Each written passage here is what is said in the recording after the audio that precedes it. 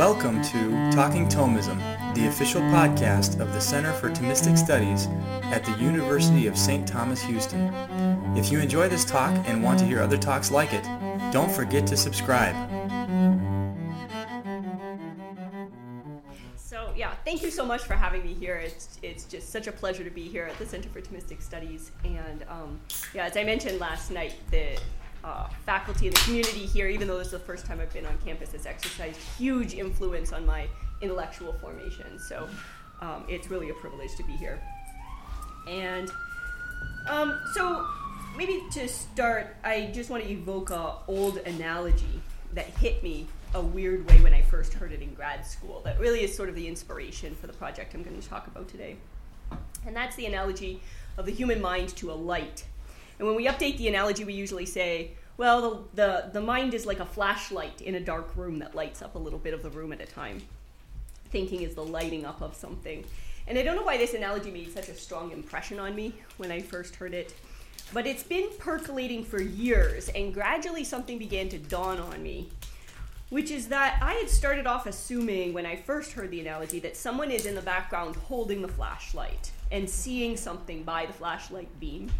But actually, in the traditional framing of the analogy, the light isn't a tool that the mind uses to see things. It's actually the case that the light is the mind itself, the light of the flashlight. It's the beam of the flashlight that's on only when it's lighting something up. The light and what it lights up comes into existence at the same time. Or even maybe we can say it more strongly, the lighting up and the light are one and the same, or the mental is nothing other than manifestation. And that's the idea that's at the heart of the book that I've been working on, which is called Knowing is Being in Aquinas, a metaphysical model of mind. And the central thesis of this book is what I want to discuss today.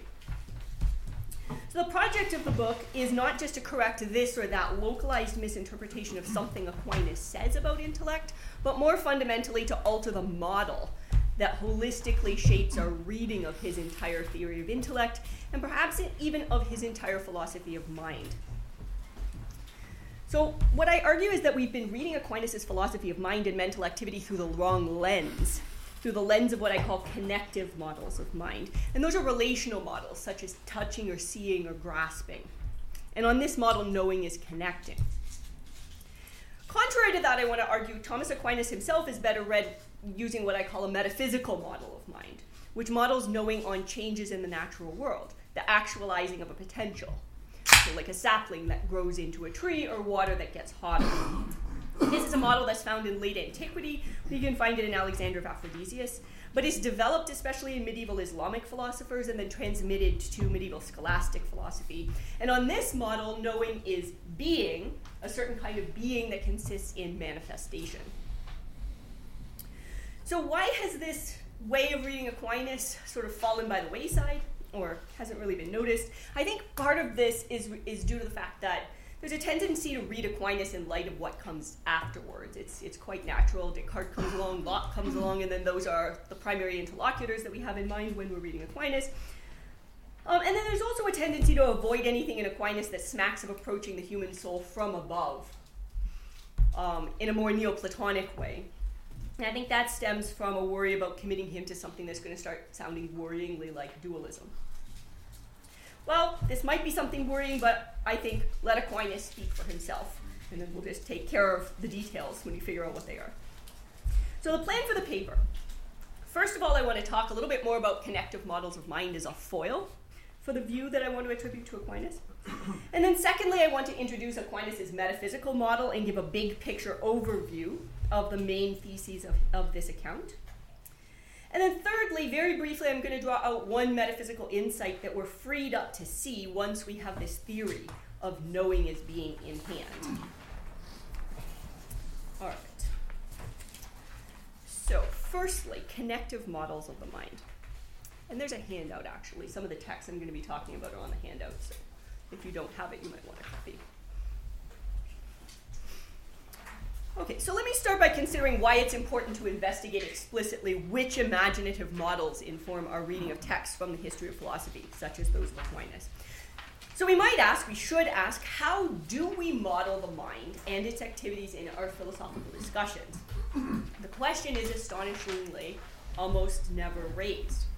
Modeling is widespread in scientific practice, and an enormous body of literature in the philosophy of science is dedicated to discussing what models are, what they are for, how they relate to the realities being investigated. And yet, in contrast, there's hardly any literature about the philosophical use of models.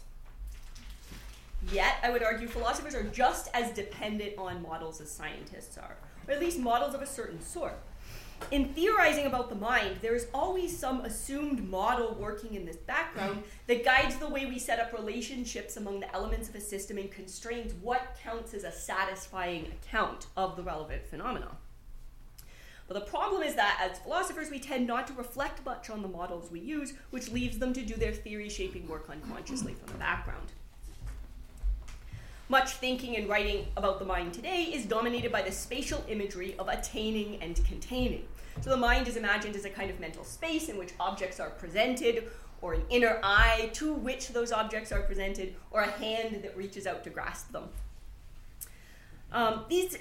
This category of imaginative models, which we can call connective models of mind, are rooted in what at first seems to be a perfectly innocuous assumption. You might think, well, mind is mind, world is world, one is not the other, and so we imagine them from across each other, separated by a space, and then we imagine that cognition consists in the bridging of that space somehow. In other words, to cognize the world, mind has to attain the world, either directly or indirectly with the help of an intermediary. And in describing this attaining, we tend to use tactile imagery, like grasping or reaching, and visual imagery, like when we say something appears, comes up into consciousness, or confronts the subject. Of course, the connecting doesn't have to be crudely construed. One might speak of the mind directly contacting the thing while denying that the mind literally touches anything outside itself. But my point is that no matter how non-literal we make these comparisons be, they can't help but introduce an ineliminable relationality and opposition into the very notion of mental activity. As long as we describe cognition as a presentation to someone or an experience had by someone, where the someone is imagined as situated over and against the experience or the presentation of the object, we're remaining within a fundamentally two-pole subject-object framework of the connective model of mind. Now, there's nothing wrong with the connective model of mind. They have a long and noble intellectual pedigree. Augustine, for instance, describes thought as occurring only when, quote, an object is placed within sight of the mind, forming the sight of the mind. Of course, his language about intentio also goes in the kind of connective direction. Locke states that the mind has no other immediate object but its own ideas, which it alone does or can contemplate. But I argue connective models have also been wrongly read into other theories where they don't belong, including that of Thomas Aquinas. Now, connective models have shaped readings of Aquinas for a long time, as evidenced by the intensity with which scholars have focused on intelligible species as the most important facet of his intellectual theory. In studying Aquinas on intellect, scholars have been mostly concerned with whether the intellect and the world, fixed in their various places in the space of reality, can reach each other. The obstacle to connection is the intervening distance, and connection is achieved by having one of the separated parties cross the space somehow. Intelligible species are supposed to be the mechanism whereby the intellect becomes able to close the gap. Quote, something from outside cognition must get into cognition, as Owens puts it.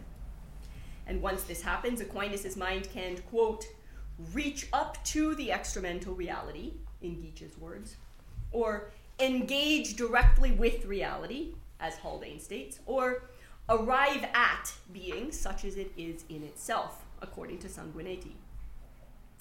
The imagery of visual presentation is also widespread, so consider the neo-Thomistic theory of Aquinas' verbum mentis as something immanently produced by and presented to the intellect. As Pessac puts it, placed before me and objectified. Section 2, Aquinas' metaphysical model. Now, this connective model, I contend, is foreign to Aquinas' theory of mind and mental activities.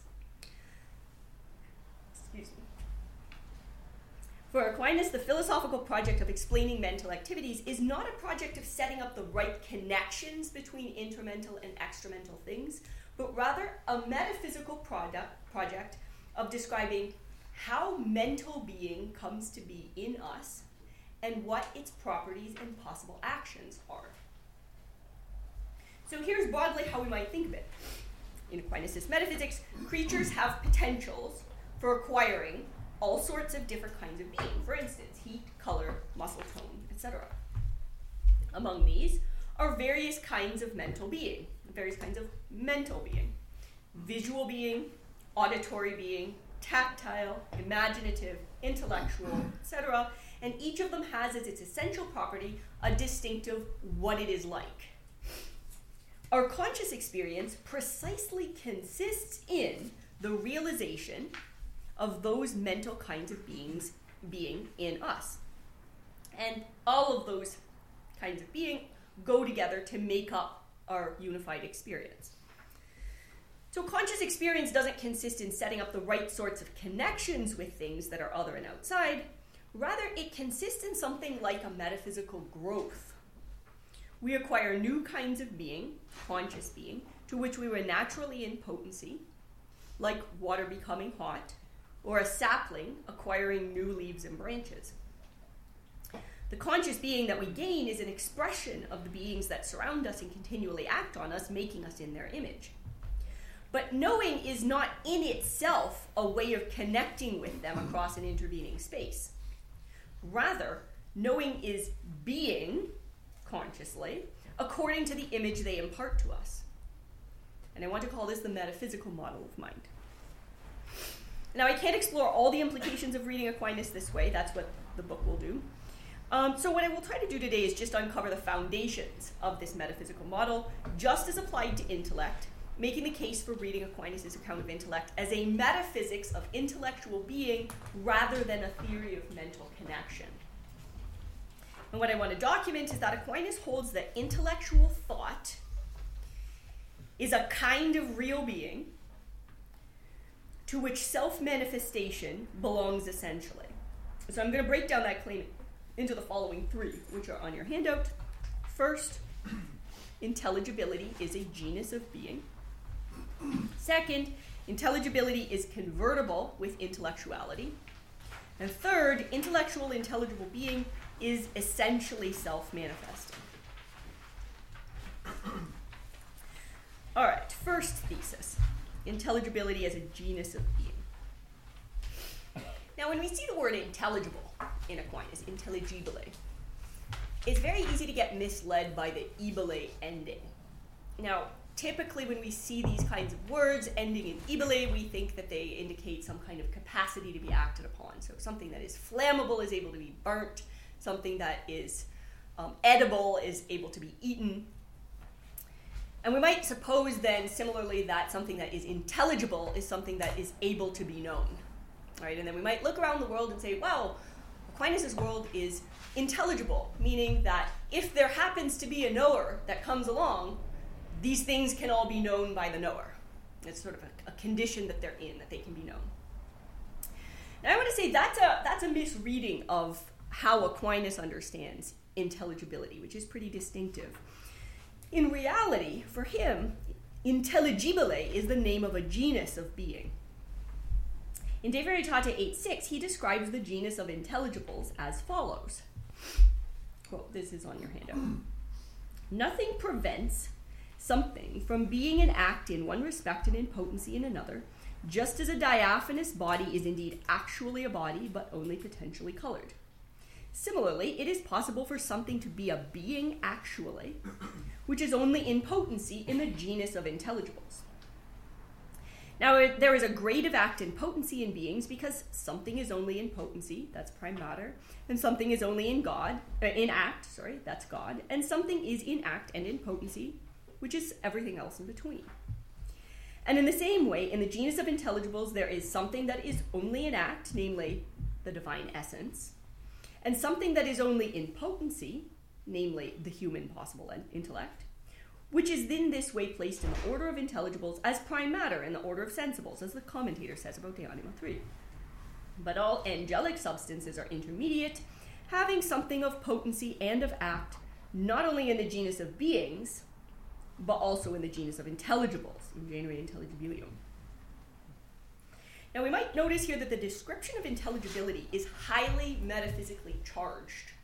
The members of the genus of intelligibles are not extramental things, nor essences of things, nor contents of concepts. Rather, they are beings in actuality, all of which are intellects, such as God, angels, and the human intellect. Now, Aquinas regularly opposes this genus of intelligibles to the genus of corporeal things, or sensible things, or natural things, corporalia, sensibilia, naturalia. And the point of his doing so, I contend, is to distinguish intelligible and body as the two fundamental genera in his category of substance. And here maybe we want to be a little bit more fine-grained and say, technically, body is not of itself something with a common nature. It doesn't form a genus by itself. So we really need three fundamental genera, which are intelligibles, celestial bodies, and terrestrial bodies. But we don't have to worry about that right now. So we just take body anyway for shorthand as the alternative. So creatures must fall into one or the other genus. Aquinas writes that the immaterial and the material, the corruptible and the incorruptible have, quote, diverse modes of potency and actuality, and therefore diverse modes of being, and are therefore said to be diverse genera. That's his commentary on De Trinitate. In De Veritate 8:9, he writes, quote, material things and intelligible things belong in every way to diverse genera. For those things that do not share a matter do not share a genus, end quote. Speaking even more bluntly in De Potentia 7:10, he says, the thing that is outside the soul is in every way outside the intelligible genus, end quote. This distinction of intelligible being from corporeal being is consistent with Aquinas' well-known claim that intelligibility presupposes incorporeality. So he says, quote, every intelligible either is immune from matter in itself or abstracted by the action of intellect from matter. And it's very important that Aquinas never describes material things or even essences as instantiated in material individuals as intelligible, except to say that they're intelligible in potency. So if I pick a tree outside the window here, I think that's a live, I've learned that's a live oak, I believe. Maybe it's not. It can only ever be potentially intelligible as it is in that tree, the treeness of that tree, because it exists there in an enmattered condition. So Aquinas says no form existing in matter is intelligible in act, but only in potency. That's his commentary on the divine names. And there's very similar formulations in Alexander of Aphrodisias, where he says sensibles are not of themselves intelligibles. So what I want to suggest here is that intelligible is a positive name for incorporeal being.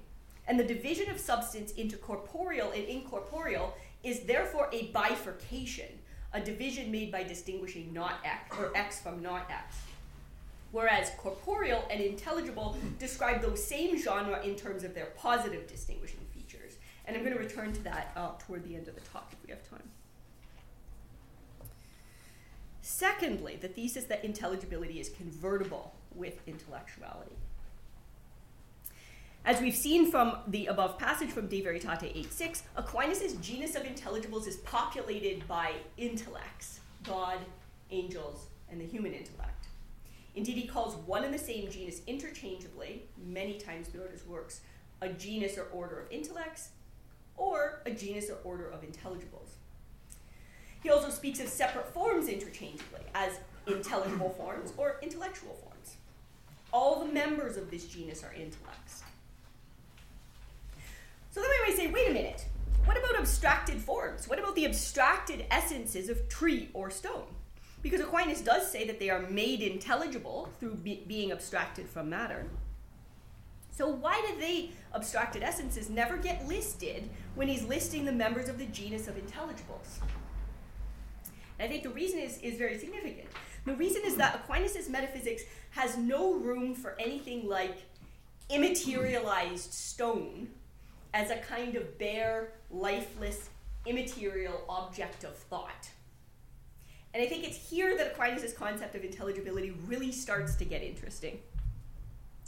So what I'm suggesting here is that just as many Platonists construed the forms as thoughts or intellects, Aquinas holds that intelligible realities are, by their essence, intellectual realities. In other words, anything that is actually intelligible is intellectual, and vice versa. So immaterialized, actually intelligible stone is never an inert, immaterial entity in the intellect or beheld by the intellect. Rather, it is nothing other than someone's intellect in actuality. So here's an example, and this is from De Spiritualibus Creaturis 1 ad 6, perhaps the most playful moment in Aquinas' writings, a delightful little thought experiment. You didn't know Aquinas even does thought experiments, but every so often he does them for us. I think I got this text from Father Raphael Mary. We discussed this a really long time ago. Yes. So credit Father Raphael Mary with this text. Yeah, it has become my most favorite text in Aquinas. You got it from me, actually, Therese. Was it from you? Yeah, it was. I'm giving Father Raphael Mary the credit. Don't interfere with this. Never give your husband credit. Yeah, it's not possible. We're going to talk about this later. You can give your work husband. All It's the work. All right, so the example is, if a box were to subsist by itself without matter, it would be self-understanding. For freedom from matter is the principle of intellectuality. And hence, an immaterial box would be the same as an intelligible box. And this is not just a one-off remark. Aquinas says the same thing in considering a rejected theory of what happens to the substantial form of bread after the consecration of the Eucharist. So he says, if the substantial form of bread remained together with its matter after the consecration, then the bread would remain, and that would be contrary to the doctrine of transubstantiation because the substance of bread is replaced by the substance of Christ. But then Aquinas considers the possibility, could it be the case that the form of bread remains without the matter? And he says that can't be the case because if the form of bread remained without the matter of bread, then the form of bread would already be an actually intelligible form and therefore an intellect. This is very interesting. So these examples show that not only that every immaterial form is an intelligible form, but also that every intelligible form is an intellect. So as Aquinas puts it in an early text, quote, commentary on the sentences 155.1, just as the principle of particularization is matter, so too intelligibility is owed to form, whence form is the principle of cognition. And therefore it is necessary that every form existing per se separate from matter is of an intellectual nature. End quote. So we must resist the tendency to think of the intelligible as an inert object over and against the intellect as a knowing or receiving subject. The intelligible is not in the intellect. It doesn't confront the intellect. It is not grasped by intellect. It is not received by intellect. Rather, Aquinas tells us that intellect and intelligibility are related as potency and actuality for being of the same genus. So there's some interesting text. I might have put them all in the handout, but I'll just read the first one, which is, I think, particularly important. This is Summa Contra Gentiles 255. He says, the intelligible is the proper perfection of the intellect, whence intellect in act and intelligible in act are one. So what is proper to the intelligible insofar as it is intelligible must be proper to the intellect insofar as it is such, namely intellect, because the perfection and the perfectible are one in genus. So in other words, an intelligible is the intellect itself as actualized. Or we can say that the intellect is the potency whose actuality is the intelligible. Either way, the point is clear. There's not two different realities here that are composed, but rather one reality that might exist in actuality or in potency. All right, third thesis. Intellectual intelligibility is essentially self-manifesting being. Now, what kind of being is this being that is both intellect and intelligible? This takes us to the third idea that sets up Aquinas' metaphysical model of mind, namely, that intelligible being is intrinsically self-manifesting. self-manifestation is the alternative, in Aquinas' metaphysics, to bodily existence. Self-manifesting being, wherever it is found, is essentially lit up to itself, essentially self-appropriating. In other words, an instance of intellectual, intelligible being, which could be an angel as a subsisting intelligible form, or it could be the partially actualized human intellect, is just nothing other than an episode of self-manifestation. And that is why Aquinas calls intellectual being light. So here's a text from the commentary on the sentences. He says, light is said to be in spiritual things that which is related to intellective manifestation in the way that corporeal light is related to sensory manifestation.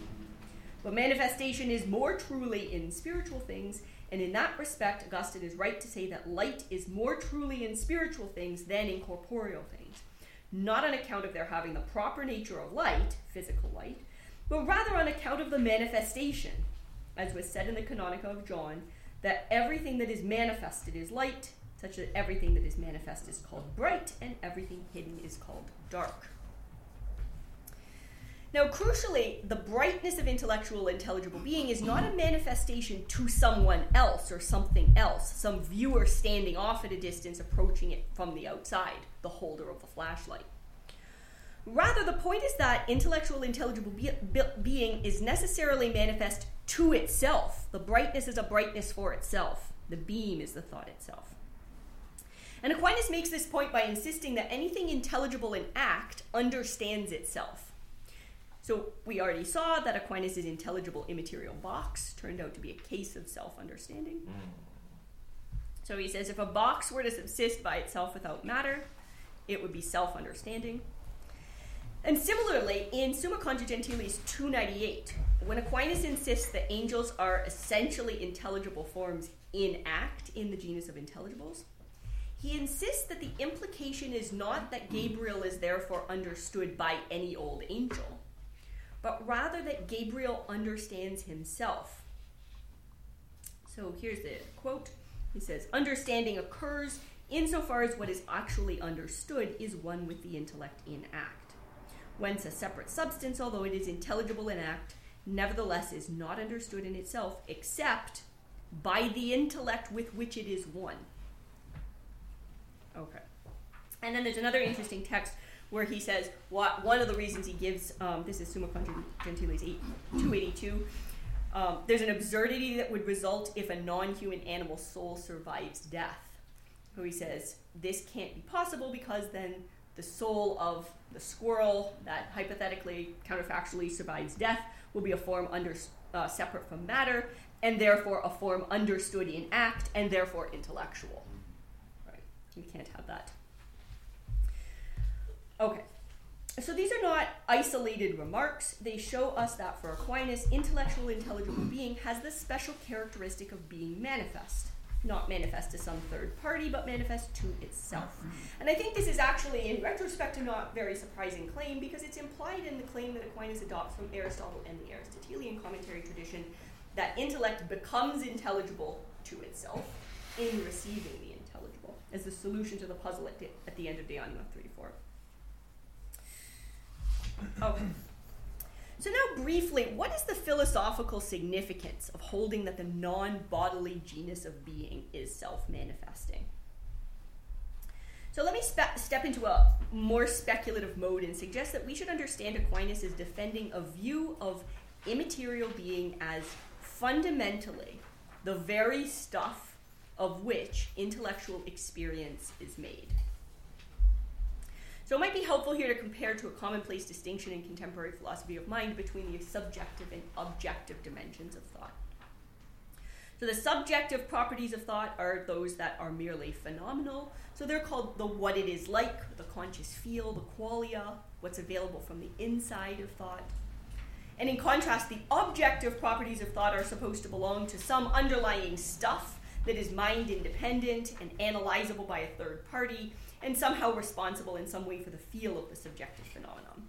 So if we apply this common distinction to my listening to Beethoven's Fifth Piano Concerto, we might say, Okay, well, the objective features of my auditory experience are things that are commonly available for anyone to study, like the vibrating of my eardrum and the firing of certain neurons, or an immaterial activity, if you're taking an immaterial account of sensation. In contrast, the subjective features are available only to me, the one who's living the phenomenon, having a distinct first-person perspective of the experience with an auditory character, the experience of tracking the melody or floating in waves of sound. But what we see in Aquinas' view of intellectual intelligible being, I think, is a certain collapsing of the subjective-objective distinction. Self-manifestation just is what immaterial being is objectively. Immaterial being is not some non-cognitive inert stuff behind and beyond our phenomenological experience of stones and trees. Rather, it just is the living intellectual self-manifestation of stones and trees within us. So immaterial being is phenomenological all the way through. What it is like turns out to be one of the kinds of what is. So at this point, things might be getting a little bit confusing. We said that on Aquinas' view, knowing just is self-manifesting being, so it looks like knowing is always self-knowing. Fine, but someone might object. Look, we're never just knowing full stop. We're always knowing something. Triangularity, spiderness, etc. So when I'm knowing the nature of spiders, what's being manifest? Is it the spider that's manifest to me? Or is it myself that's manifest to me? If it's self-manifesting being, who's the self that's being manifest? Now I want to suggest that the two proposals actually come down to the same thing. And if we can see how that's the case, then we'll really have a handle on what Aquinas thinks is special about the being of thought. So we could put the point this way. The only way for spiders to become known is for spiderness to acquire self-manifesting being in me or someone else. Or to put more provocatively, spiderness only becomes manifest to itself as an actuality of my or someone else's intellectual potency. Okay. So to say that something is self-manifesting is to say that the what and the to whom of an episode of manifestation are identical. And if immaterial spider being is self-manifesting, that means that it's manifest through and through, and that its manifestation is not an appearance from the outside to some external onlooker, but rather something internal to immaterial being itself. What is manifest is the entirety of that immaterial, intellectual, intelligible, spidery being. And the entirety of that same being is also that to which it is manifest. In short, on this view, the self-manifesting character of intellectual, intelligible being can be articulated as my being manifest to myself, or as spiderness being manifest to itself, or as spiderness being manifest to me. These are just different ways of describing a single reality, the coming to be of self-manifesting spiderness in my soul as both me thinking and me thought. All right. Let me move now to the takeaway of a view like this. There's obviously lots of problems in the background here that perhaps we can discuss during the Q&A. But this is what I've given is just a basic sketch. So what we have is the fundamental framework for recalibrating our approach to Aquinas' noetics along material lines. And the basic idea here is, instead of thinking of thought as connecting us with things, we should be thinking of thought as a kind of being to which we're in potency, a self-manifestation that we acquire intermittently. This kind of being is the very being of thought, which is equally the being of the thinker. There is just one kind of being that is both at once. Although we have a tendency to think of the mental as less real than the physical, For Aquinas, self-manifesting being is not less real than bodily being. It is just as real, if not more real, because it is more simple and less subject to contrariety. In fact, it is just one of the main kinds of being that there are. And I call this a metaphysical model of mind because the central philosophical interests for such an account are going to be the standard metaphysical questions that apply to any nature and specifically to any living nature. Namely, we're going to want to know, in what kinds of entities does it naturally occur? What causes bring it about? What kinds of subjects are in potency to it? What kinds of activities does it perform and under what conditions? Toward what end is it developing? And these are actually the problems that consume Aquinas' attention in his own ex professo writing about the intellect. Problems about how the agent intellect and the phantasm efficiently cause intelligibles in us. Problems about whether a bodily organ or the form of a body can be in potency to such being.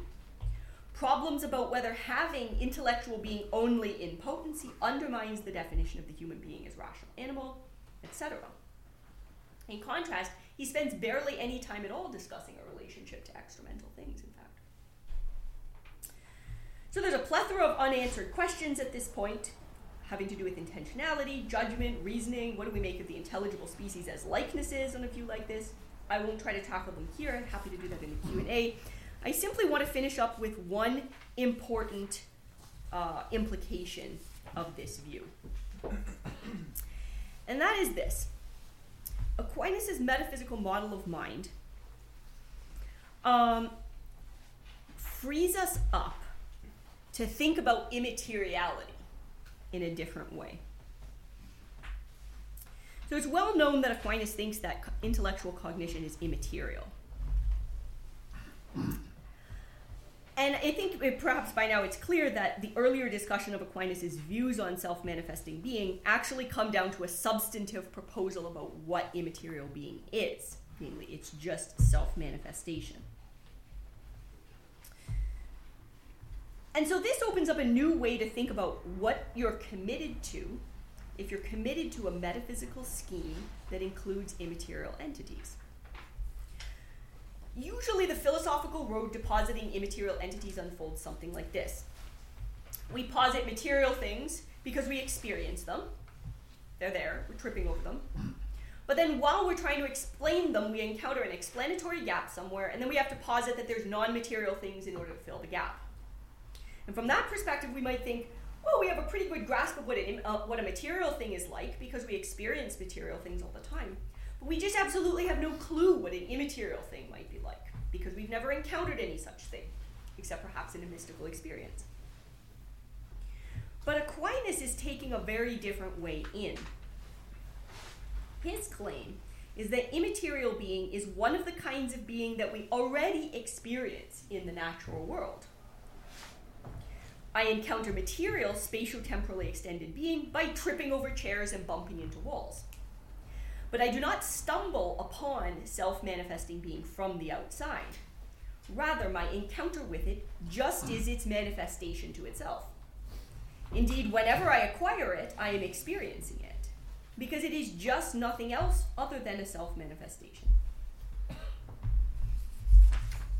As a result, for Aquinas, we already have empirical access to self-manifesting being every time it is actualized in us. And we already know what it is like. Indeed, our having it is just our experiencing what it is like. So from this perspective, the question of whether any entities are immaterial is not a question of whether any instances exist of some weird kind of being I know not what, which we imagine is wholly different from what we're used to, but of which we have no experience.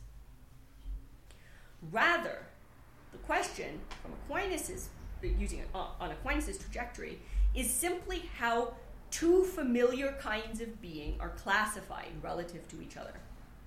Is self-manifesting being a subspecies of physical being, or does it occupy its own genus? And to say that self-manifesting being is immaterial is to answer this classifying question, to deny that self-manifesting being is a kind of extended being. And so the situation here is precisely analogous to the case of an entomologist who's studying the black widow spider for many, many years and then asks at the end of the study, are these spider behaviors non-rational? To assert that they're non-rational isn't to attribute to them some special property I know not what, but simply to distinguish these familiar spider behaviors from another familiar behavior, rational behavior. And to justify this claim, the entomologist would have to show that the spider behavior is inconsistent with what we understand to be rational behavior. And that's similarly Aquinas' approach. Self-manifestation and other features of such being are demonstrably inconsistent with extension. No being can be extended and self-manifesting at the same time. And he makes exactly that argument in Summa Contra Gentiles 249 and his commentary on the Liber de Causis Proposition 7. So in short, we're not ignorant of what immaterial being is like. Quite the opposite. We're perhaps more intimately familiar with it than anything else. Now there's one further implication, and this will be the last thing, for Aquinas' broader metaphysical map.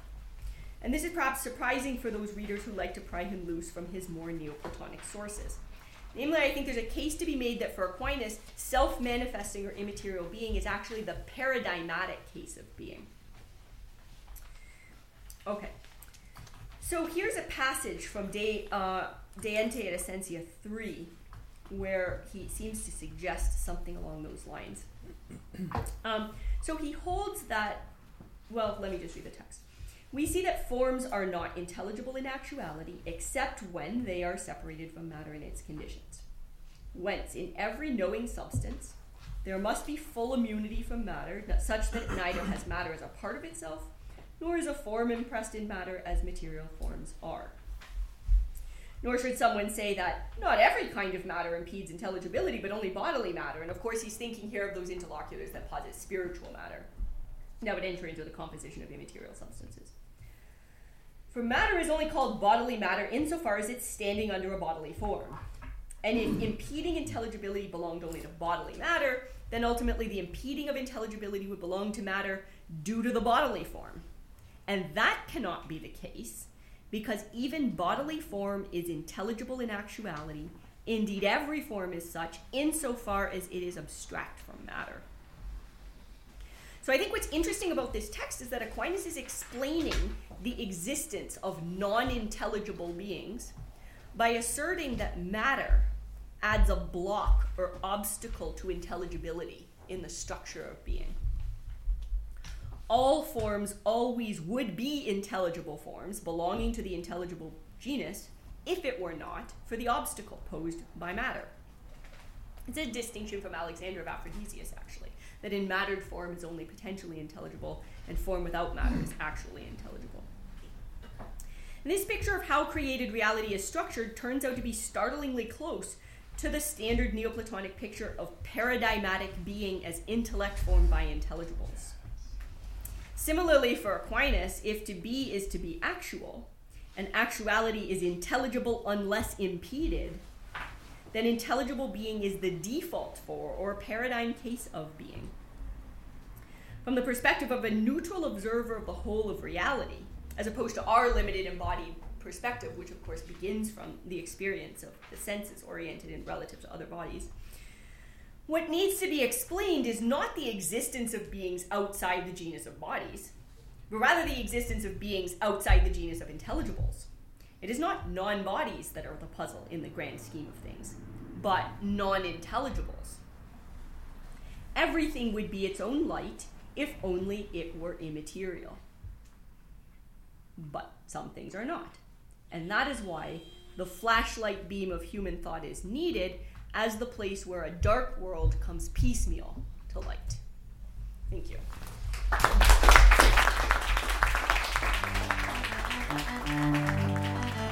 If you enjoyed this talk and would like to hear more, please don't forget to like and subscribe to Talking Thomism. Thanks for listening. Talking Thomism is a production of the Center for Thomistic Studies at the University of St. Thomas, Houston. The Center for Thomistic Studies is the only graduate program in the United States uniquely dedicated to the thought of St. Thomas Aquinas. To find out more, please visit us at www.stthom.edu/CTS.